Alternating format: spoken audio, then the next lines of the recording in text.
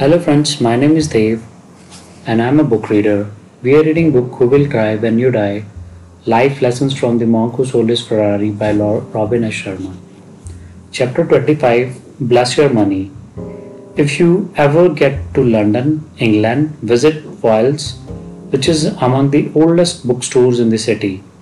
I have found more gems by browsing along its dusty shelves than in any other bookshop.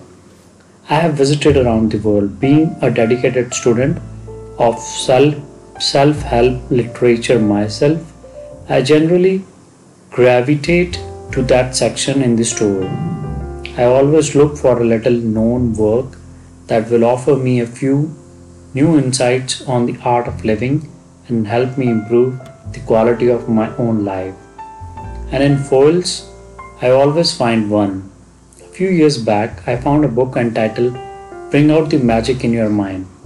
It was written almost 30 years ago by a man named Al Coran, who was then known as the finest mental magician in the world. In a chapter entitled The Secret of Wealth, he writes the following: When you send your money out, remember always to bless it. Ask it to bless everybody that it touches and command it to go out and feed the hungry and the clothe the naked and command it to come back to you a millionfold. Don't pass over this lightly. I am serious. Over the next few days, why not follow Al Coran's advice and see what happens? When you pay for your groceries, silently bless all those who have helped bring this food to you, the farmers who have grown it, the delivery people who have carried it, and the store clerks who have stocked it. If you are writing a check for your children's education, why not give silent appreciation to all the teachers who are spending their days shaping the minds of your kids, and to all others who make their work possible.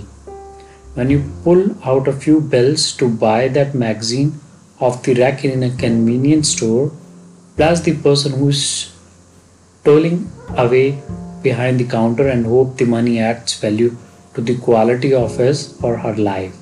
As the timeless truth says, the hand that gives is the hand that gathers. Thank you.